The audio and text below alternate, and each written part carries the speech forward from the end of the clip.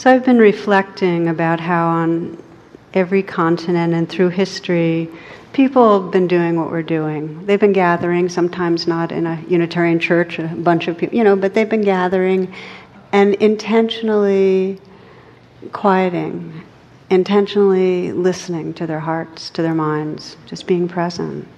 It's not a big percentage of people. Not everybody thinks it's the way to spend an evening, but more and more. And I'm particularly aware of that with the Dalai Lama in town and many other teachers, and the Mind Life Conference, which explores the power of these practices. It's getting so much more attention. So it's an exciting time. And if we really investigate, what is it that motivates us to do these kinds of practices, I like the way one teacher put it, Munindraji. He was asked, why he practiced, and he said, well, it's so that when I walk into town, I'll notice the tiny purple flowers by the side of the road. He says it's to live the life fully and to really know who we are. And I think the image of the Bodhi tree in the Buddhist mythology is a powerful one, because it quite simply has to do with the sacred pause, with just stopping our busy tumbling into the future. Do you know what I mean? Just stopping and deepening our attention to what's right here. And there's an understanding that it's really only in this full presence that we can feel love. It's like love is nowhere else. It's only when we're present. We can have ideas about it, but the visceral sense is right here. And same with creativity or joy. So there's a kind of commitment to presence and an understanding that when we can stop and arrive, our lives then flow from presence. It's not about being inactive. It's like the way we speak and the way we engage, it flows from that presence. Famous Zen teacher Suzuki Roshi said that on the fourth day of Sesshin, that's a retreat, he described how everyone had aching backs and legs, and he was talking to them. He was talking about the doubts they were having about it, acknowledging that when you go to retreat and it's really hard, you start saying, what am I doing this for? I could have been, and there's all sorts of other things. And so he started his talk this way. He said, the problems you are now experiencing, and they all expected him to say, will go away. But he said, will continue for the rest of your life. Of course, it broke them all up. But I really liked that, because it acknowledged that it's not going to stop. There's going to keep on being this stream of, there's going to be pleasantness and there's going to be unpleasantness. There's going to be what we call the stuff happening that we want, and there's going to be the stuff where people don't cooperate and we don't like what's happening. And the Buddha describes suffering, samsara, as the prison of suffering, as this conditioning we have to constantly try to control that. I think that's like the simplest understanding of suffering, is that it's not going to stop being pleasant and unpleasant, but our suffering is that we're mightily trying to manage things rather than arriving in this presence.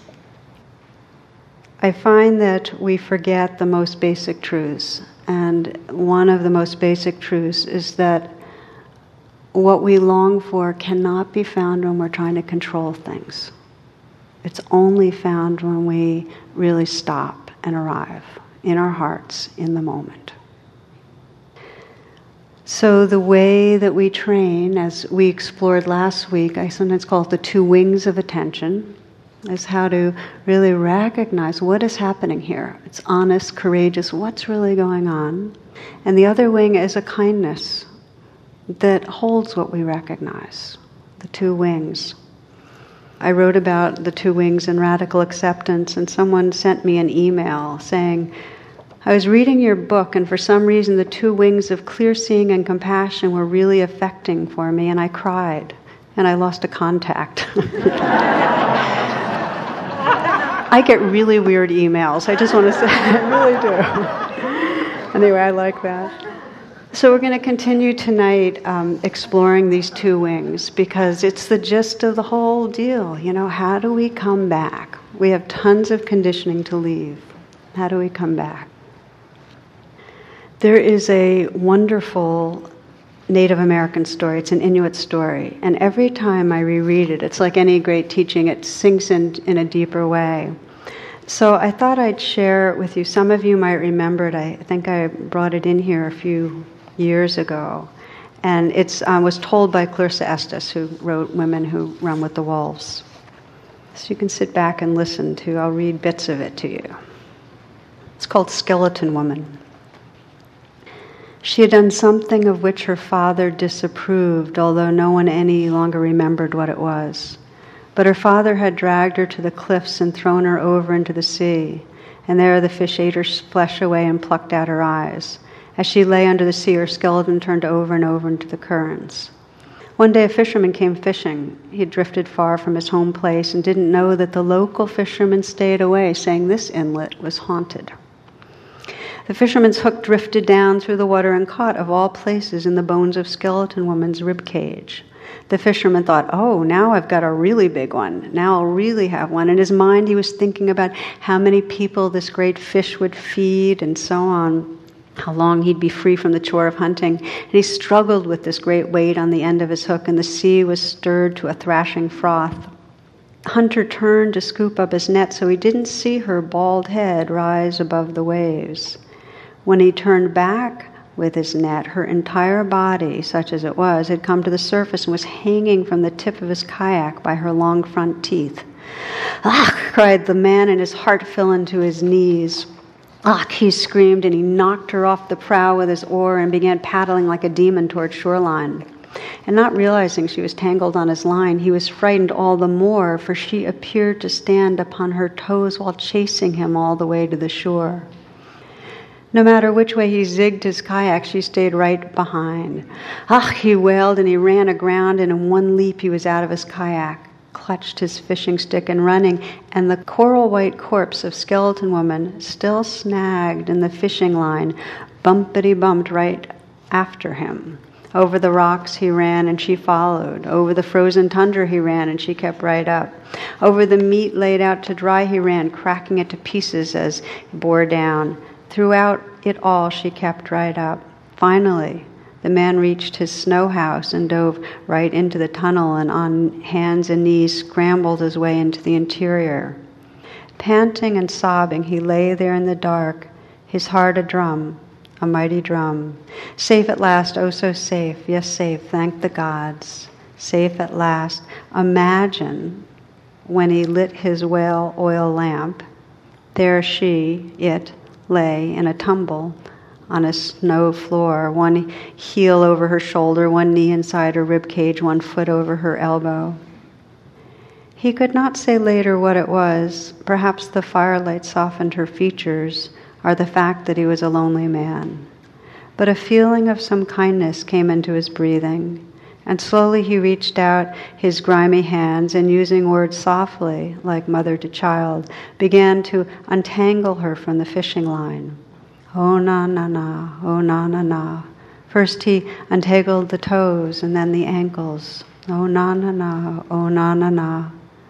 On and on he worked into the night until, dressing her in furs to keep her warm, Skeleton Woman's bones were all in the order a human's should be. And she, in the furs, uttered not a word. She did not dare, lest this hunter take her out and throw her down to the rocks and break her bones to pieces utterly. The man became drowsy, slid under his sleeping skins, and soon was dreaming. And sometimes as humans sleep, you know, a tear escapes from the dreamer's eye. We never know what sort of dream causes this, but we know it is either a dream of sadness or of longing. And this is what happened to the man. Skeleton Woman saw the tear glisten in the firelight, and she suddenly became so thirsty. She tinkled and clanked and crawled over to the sleeping man and put her mouth to his tear. The single tear was like a river, and she drank and drank and drank until her many years-long thirst was slaked. While lying beside him, she reached inside the sleeping man and took out his heart, the mighty drum. She sat up and banged on both sides of it, bum bum, bum bum. As she drummed, she began to sing out, flesh, flesh, flesh, flesh, flesh. And the more she sang, the more her body filled out with flesh. And when she was all done, she also sang the sleeping man's clothes off and crept into his bed with him, skin against skin. She returned the great drum, his heart, to his body, and that is how they awakened, wrapped one around the other, tangled from their night, in another way now, a good and lasting way. The people who cannot remember how she came to her first ill fortune say she and the fisherman went away and were consistently well fed by the creatures she had known in her life underwater. The people say that it is true, and that is all they know.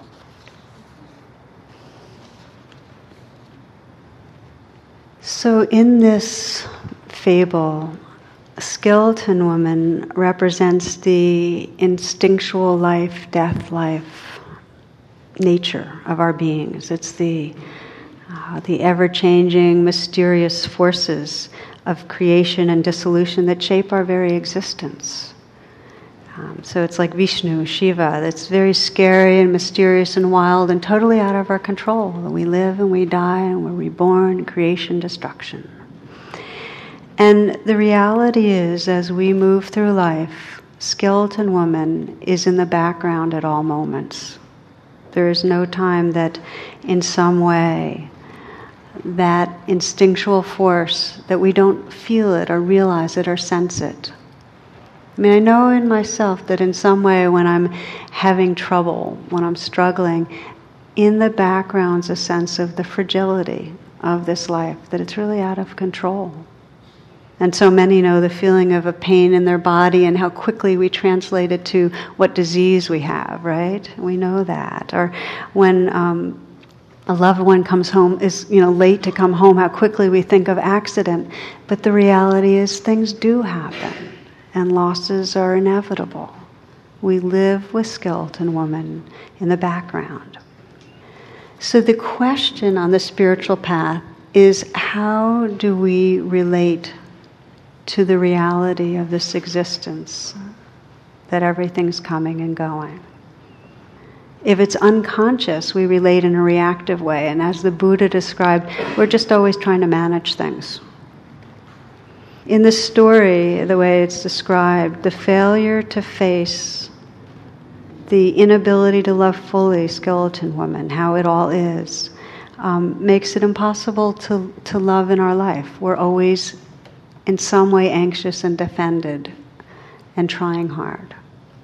And on the other hand, when we are able to embrace the whole of our nature with unconditional presence, all that's going on, there is an enduring love and a deep wisdom that emerge. So let's explore what it really means to embrace. And the first step of the path, as many of it we've explored a lot, is to recognize how it is in our life. So this stops being an abstraction, like how are we each running away from skeleton woman? How does it happen? And there's a wonderful saying that we're all fishing for what can feed us, and understanding that the heart is the lonely hunter, that on some level we're moving through our life looking for the love or the nourishment or whatever will feed these hearts and minds and beings. We're all doing that. And inevitably, in seeking what we want, we get what we don't want, that we might seek love and experience rejection or in some ways, other ways, separation. That it's what Clarissa says, the not beautiful happens. The not beautiful happens. And it happens in each realm. On some level we want health, we want to feel our longevity, and the not beautiful is the reality of aging, the reality of dying, of physical pain, of decay. I got sent this on my birthday. This is G. Burns. You know you're getting old when you stoop to tie your shoes and you wonder what else you can do while you're down there. So we know it. I mean, it's like one friend recently gave a Dharma talk all about aging, and it doesn't matter how young we are, we're all dealing with this changing process of our bodies and our minds in some way, or the aging of someone that's very obvious near to us. And the other, we all are seeking in some way to be happy, and we all inevitably, it doesn't matter what our biochemistry is, we all hit anxiety, depression, grief, anger. I mean, so often we have an idea of we're supposed to feel a certain way, and it's just not the way we're feeling. Many, many moments. That's the not beautiful. We get caught in the depression or the fear. We all have wants to do with our work, that it's creative and fulfilling, and how many of us know the inevitability of the mistakes we make? Like we can't do it right. We're going to fall short. We're going to in some way let ourselves or someone down. We're going to feel that we're not making the contribution we think. There's not enough behind the lines. That's the not beautiful. That's skeleton woman.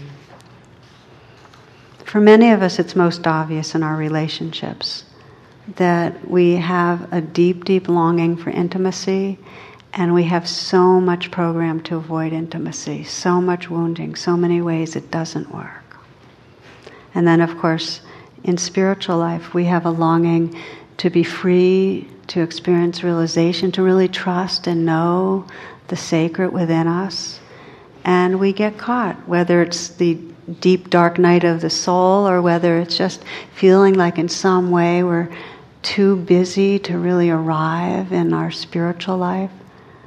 That's the not beautiful. So then we begin to look at our particular patterns for how, when it's not going right, we run away. In other words, what do we do when the mistake happens? What do we do when there's a sense of rejection? What do we do when we get nervous about what's coming up? Do we overconsume to numb ourselves? Do we blame somebody? This is Rumi. He says, he's reminded of the mother who tells her child, when you're walking through the graveyard at night and you see a boogeyman, run at it and it will go away. But what, replies the child, if the boogeyman's mother has told it to do the same thing? So some of us, when things aren't going right with the not beautiful, we get aggressive. And that's really common, that we blame. For many of us, I think when the not beautiful happens, when there's rejection or a sense of personal failure, we turn on ourselves. And that's, to me, the deepest, most pervasive suffering. When we encounter the something's wrong sense, it's something's wrong with me, and we really go to war with ourselves. Some of us go into compulsive thinking. If you're caught in your mind, you cannot feel your beingness. There's no way to feel the sacredness of what's here if we're lost in our mind, and yet that's one of our main reactions when things don't go our way. And then we, of course, have many ways of trying to numb ourselves or just lose ourselves in stimulation. I mention email pretty much every week since that's one of the ones I'm working on. It's like we just are addicted to leaving. This is from Deep Thoughts. Remember Jack Handy? When I was a child, there were times when we had to entertain ourselves. And usually the best way to do that was to turn on the TV. That's all, he says. He says, it's uncertainty, there's the mystery of not doing, and we lose ourselves. One of the ways the Buddha described the domain of awakening is if we can sense where we're running away and stop running. In other words, if we feel a sense of failure and we're trying to make up for it in some way and prove ourselves, stop doing that false refuge. It doesn't mean we don't try hard, but just stop. Be with the feelings. If we're feeling rejected and we're blaming someone else, stop. Feel what's actually here. This is called shadow vows. Robert Johnson. He says, the night before their marriage, they held a ritual where they made their shadow vows. The groom said, "I will give you an identity and make the world see you as an extension of myself." The bride replied, "I will be compliant and sweet, but underneath I will have the real control. If anything goes wrong, I'll take your money and your house." They then drank champagne and laughed heartily at their foibles, knowing that in the course of the marriage, these shadowy figures would inevitably come out. But they were ahead of the game because they had recognized the shadow and unmasked it. Do you understand? And it takes a kind of bravery if we can begin to get real with the places that we're most reactive. We might feel like we have equanimity or freedom, but where we react, it may be around finances. It may be when another person criticizes us. It may be when we blow it in some way. That's the place. It might seem like it's not deep, but that's where Skeleton Woman is. Because deep down, the sense of inadequacy or failure has to do with our basic survival, our basic okayness. So in the story, once we recognize and really face, okay, so this is where I'm running away, as the fisherman did, he felt a kindly impulse to untangle Skeleton Woman, untangle her bones. And this is the next step. Okay, we've identified where we get caught. We've identified where we're reactive. The next step is out of kindness, out of care, to be willing to untangle what's going on, to be willing to bring mindfulness to what's going on inside us. And that takes a commitment. That's what the fisherman did through the night. But I think that the beginning point is that he felt a tenderness in him. He cared enough.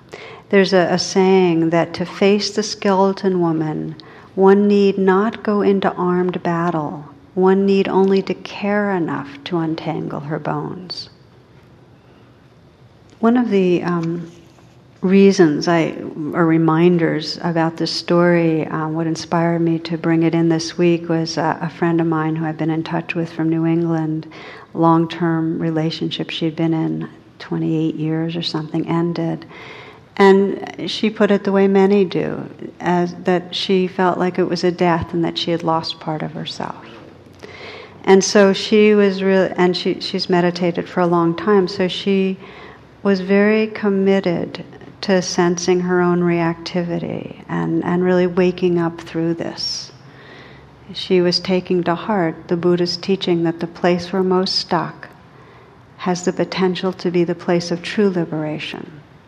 That it's not when we're cruising through the day or when we have one of those meditations where everything just kind of quiets and feels good. It's the times when we're really in reaction that we actually, just by staying a little, just by being a little kind, touch a very deep freedom.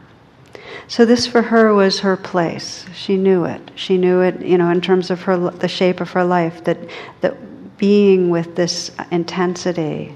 And she had the intentionality of care, of regarding her own hurt with care. So then it's how to untangle the bones and how to be mindful. And the key teaching on untangling the bones, on being with what's really there, what's inside us, is to recognize our story about what's going on and connect with where it's all living in our body. That is the key. If there's any one training in mindfulness meditation, notice the story you're in and keep coming back to where it lives in your body right now. So this is what she did. She found the story, which would kind of flip back and forth pretty regularly from something's wrong with her to something's wrong with me. It's a lesbian couple. She blew it. She was not deep enough to hang in there. She couldn't meet me where, to I just wasn't attractive or interesting enough or engaging or whatever. She would flip back and forth. She could see her tendency to anticipate future rejections, to obsess. So her untangling the bones was to bring presence to how that was living over and over again as a clench in the chest, as a squeeze in the throat. There's a teaching, be quiet and don't believe your thoughts. And don't believe your thoughts and don't believe your thoughts. And that came in very handy for her, has been. Allows an opening to the layers of what's really in there. And as many of you know, if we really pay attention, under the blame, under the anger, there's grief. Grief is the core that is brought up in us in response to skeleton woman. We sense the pain of separation from what we love. For this woman, and this is what's described as the wisdom that comes from being present with skeleton woman, there are insights. If we can untangle the bones, in other words, if we can stay instead of running away, there are certain insights that naturally emerge, truths about the nature of reality. And the insights, this is one of the reasons it's called Buddhist insight meditation, that arise are very universal. The first insight that arises is that if we're with our experience directly, we're not telling stories about it, we find that it's out of control, but it keeps changing. It keeps changing and changing. Sometimes fear, sometimes grief. Sometimes she'd go out in New England fall and there's just this exquisite brilliance, sad, exhilarated, alive, depressed. If we think, we lock in our bodily states. We lock ourselves in. You can stay depressed for a very long time if you keep telling stories about how it'll never be different. If you can get out of the stories and feel your body and your aliveness, everything changes. It's the nature of things. So this is one of the insights for her, is just seeing how the relationship came and went, life comes and goes, the moment-to-moment experience comes and goes. And there's an understanding that really renunciation is just acceptance that everything passes, that we can't hold on to anything. And while it might sound fatalistic, okay, it's all going to go and die, so just let go. For her, there was actually a freedom in sensing, okay, this life is changing, it's moving.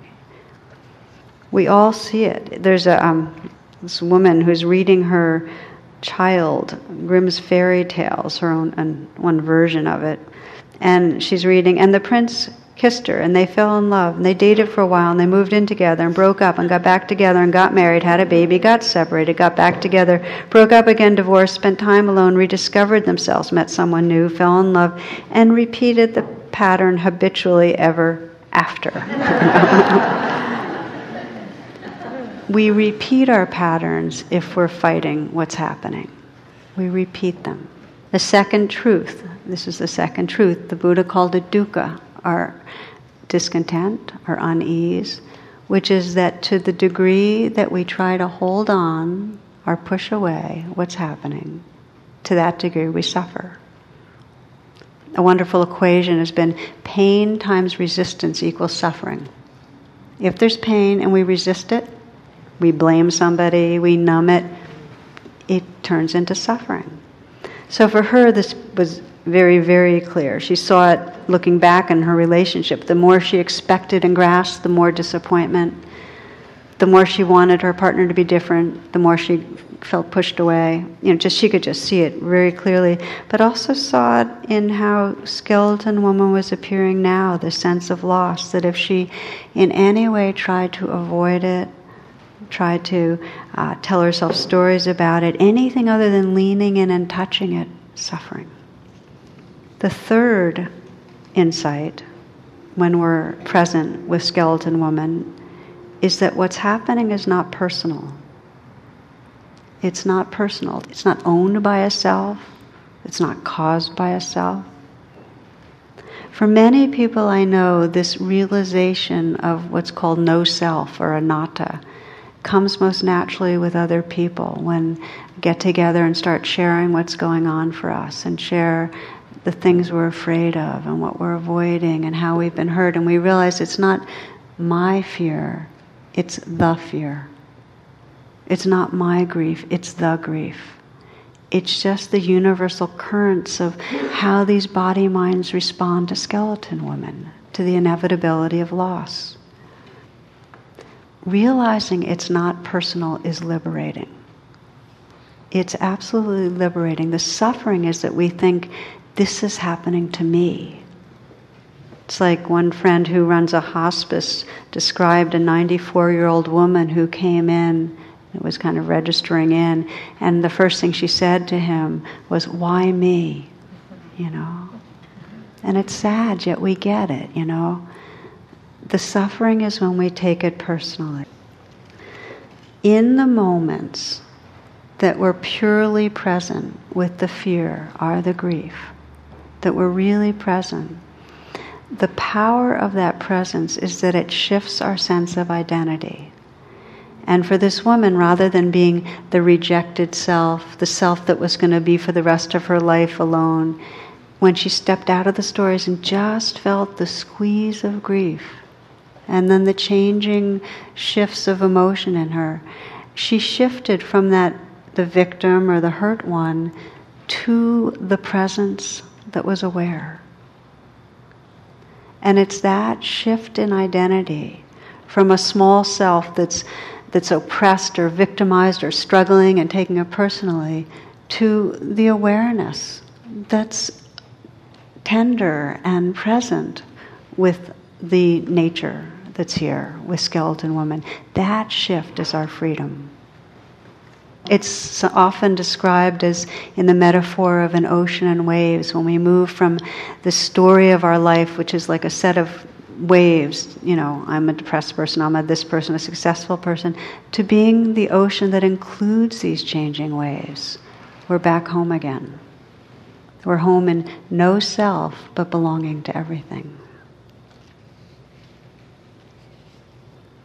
Our training here in moment-to-moment attention is a training in untangling the bones. It's a training in being present with this changing nature and realizing these insights, these liberating insights. Well, just for a moment, and I'll review the insights, we'll just take a few moments just to reflect right here before we conclude this talk. So, if you will, just sit in a way that allows you to pay attention.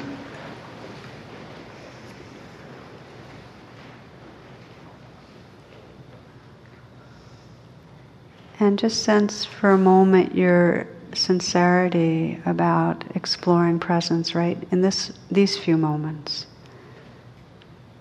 Because what unfolds comes directly out of that care. Just as the fisherman cared to untangle the bones. Just to care to sit for a few moments and honestly be with our experience creates an atmosphere for freedom.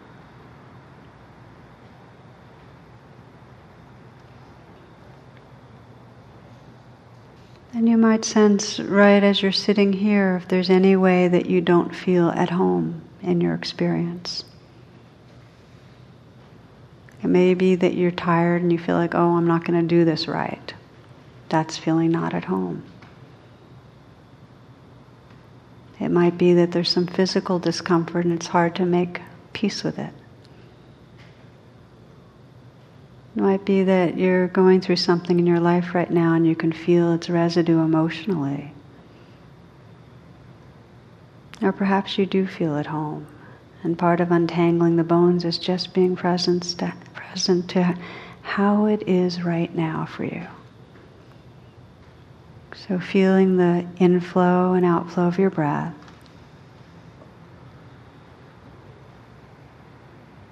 Feeling the sensations that are predominant in your body. Feeling what might be living in your heart right now, the state of your heart.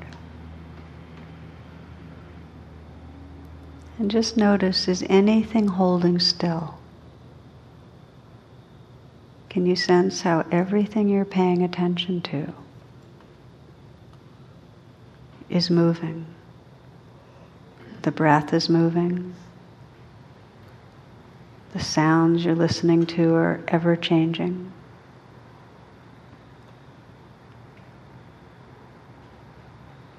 The feelings are really a pattern of changing sensations. Can you just get a glimpse of this radical impermanence? That in the same way that everything we experience in our body is changing, we can sense that this evening is moving, is almost over. For some of us, our children have grown up, parents are aging, our own bodies are getting older.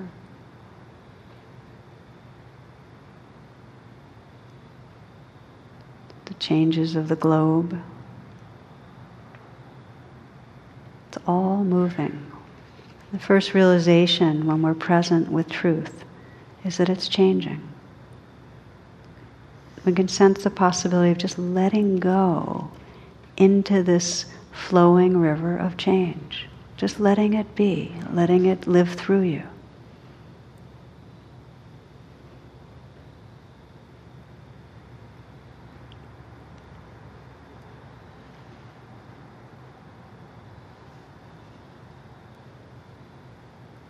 The second realization or wisdom of being present with Skeleton Woman is that any resisting or running away causes suffering. She runs faster after you.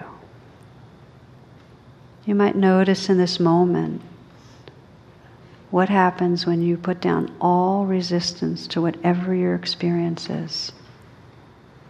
When you say yes in a cellular way to this changing dance of life.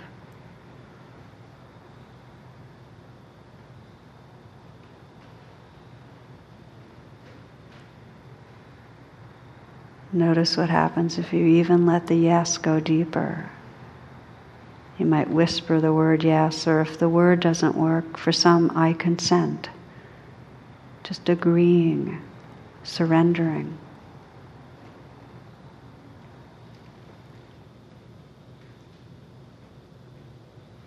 Can you sense who you are when you're truly saying yes to the life that's here?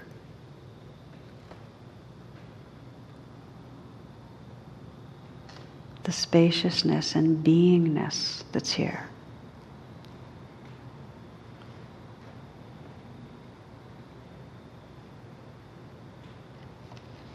The third realization is that it's not personal. You might sense how there's hundreds of other people sitting with you tonight, each feeling currents of aliveness or fear, sadness, sleepiness, happiness.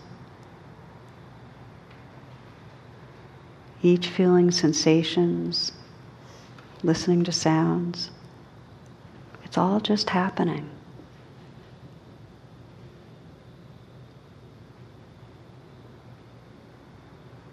Sensing this oceanness of being, this awareness, and that these waves are just living through us.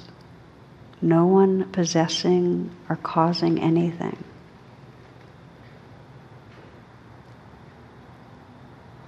When we can remember we're the ocean of awareness, these waves, these temporary forms that come and go, are held with a tremendous tenderness, but there's no grasping. In fact, we watch them come and go, and there's a real deep loving that arises, a wonder. The poet Hafiz talks about it this way. He talks about Skeleton Woman, death, change. He says, death is a favor to us, but our scales have lost their balance. The impermanence of the body should give us great clarity, deepening the wonder in our senses and eyes of this mysterious existence we share and are surely just traveling through. If I were in the tavern tonight, Hafiz would call for drinks, and as the master poured, I would be reminded that all I know of life and myself is that we are just a mid-air flight of golden wine between his pitcher and his cup. All I know of life and myself is that we are just a mid-air flight of golden wine between his pitcher and his cup. If I were in the tavern tonight, I would buy freely for everyone in this world, because our marriage with the cruel beauty of time and space cannot endure very long. Death is a favor to us, but our minds have lost their balance. The miraculous existence and impermanence of form always makes the illumined ones laugh and sing.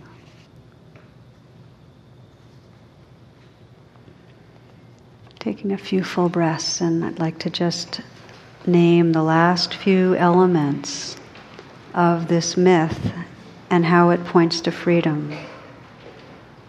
So the fishermen stayed up all night, oh na na, patiently doing just what we're doing here. Just being with what is, untangling the bones, touching what's here, whether it's woundedness or tiredness. And then he slept. And as I read, a tear escaped from the dreamer's eye, the tear of compassion.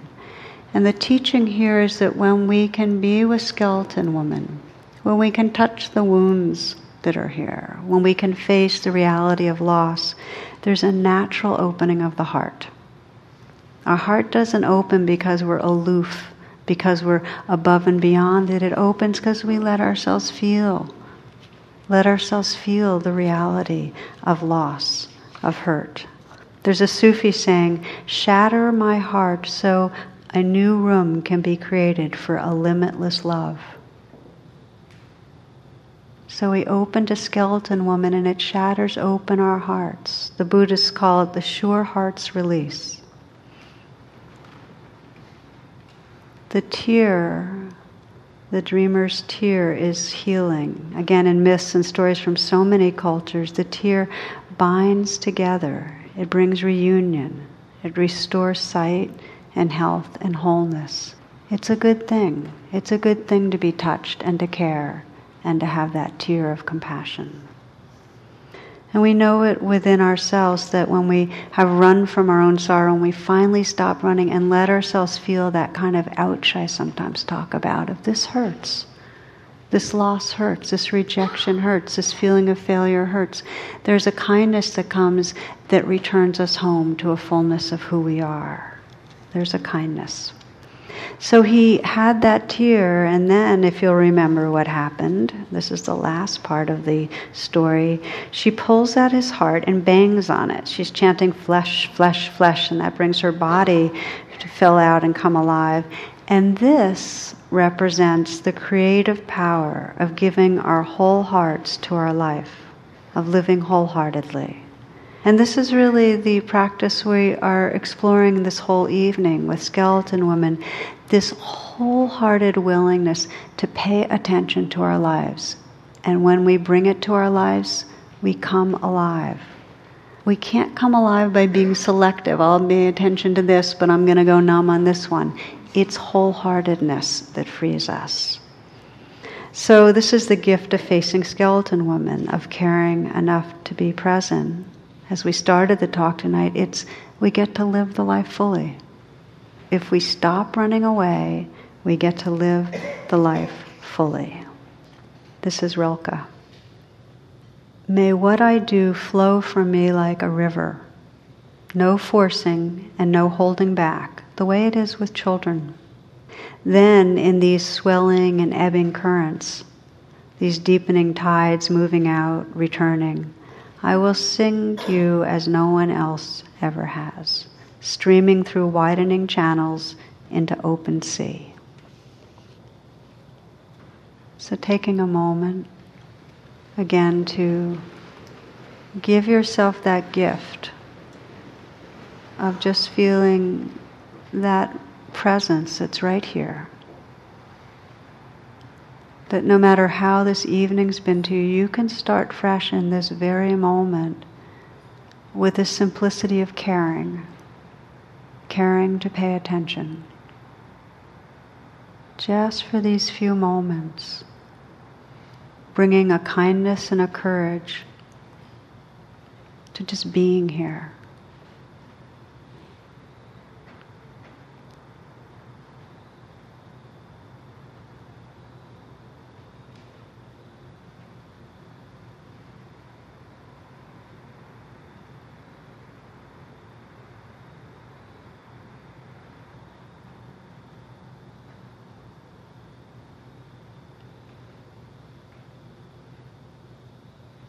It's in our intimacy with our inner life, our openness to Skeleton Woman, that we become intimate with our world, that we really can bring our love and our presence into the world. Close again with the words of Rilke. May what I do flow from me like a river, no forcing and no holding back, the way it is with children. Then in these swelling and ebbing currents, these deepening tides moving out, returning, I will sing to you as no one ever has, streaming through widening channels into the open sea. Namaste.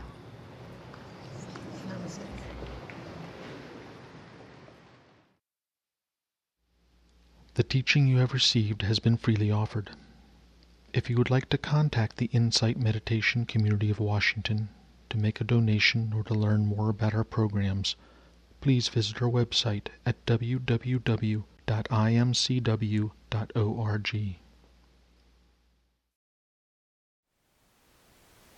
Thank you for listening. To learn how you can support the teachers and Dharma Seed, please visit dharmaseed.org/donate.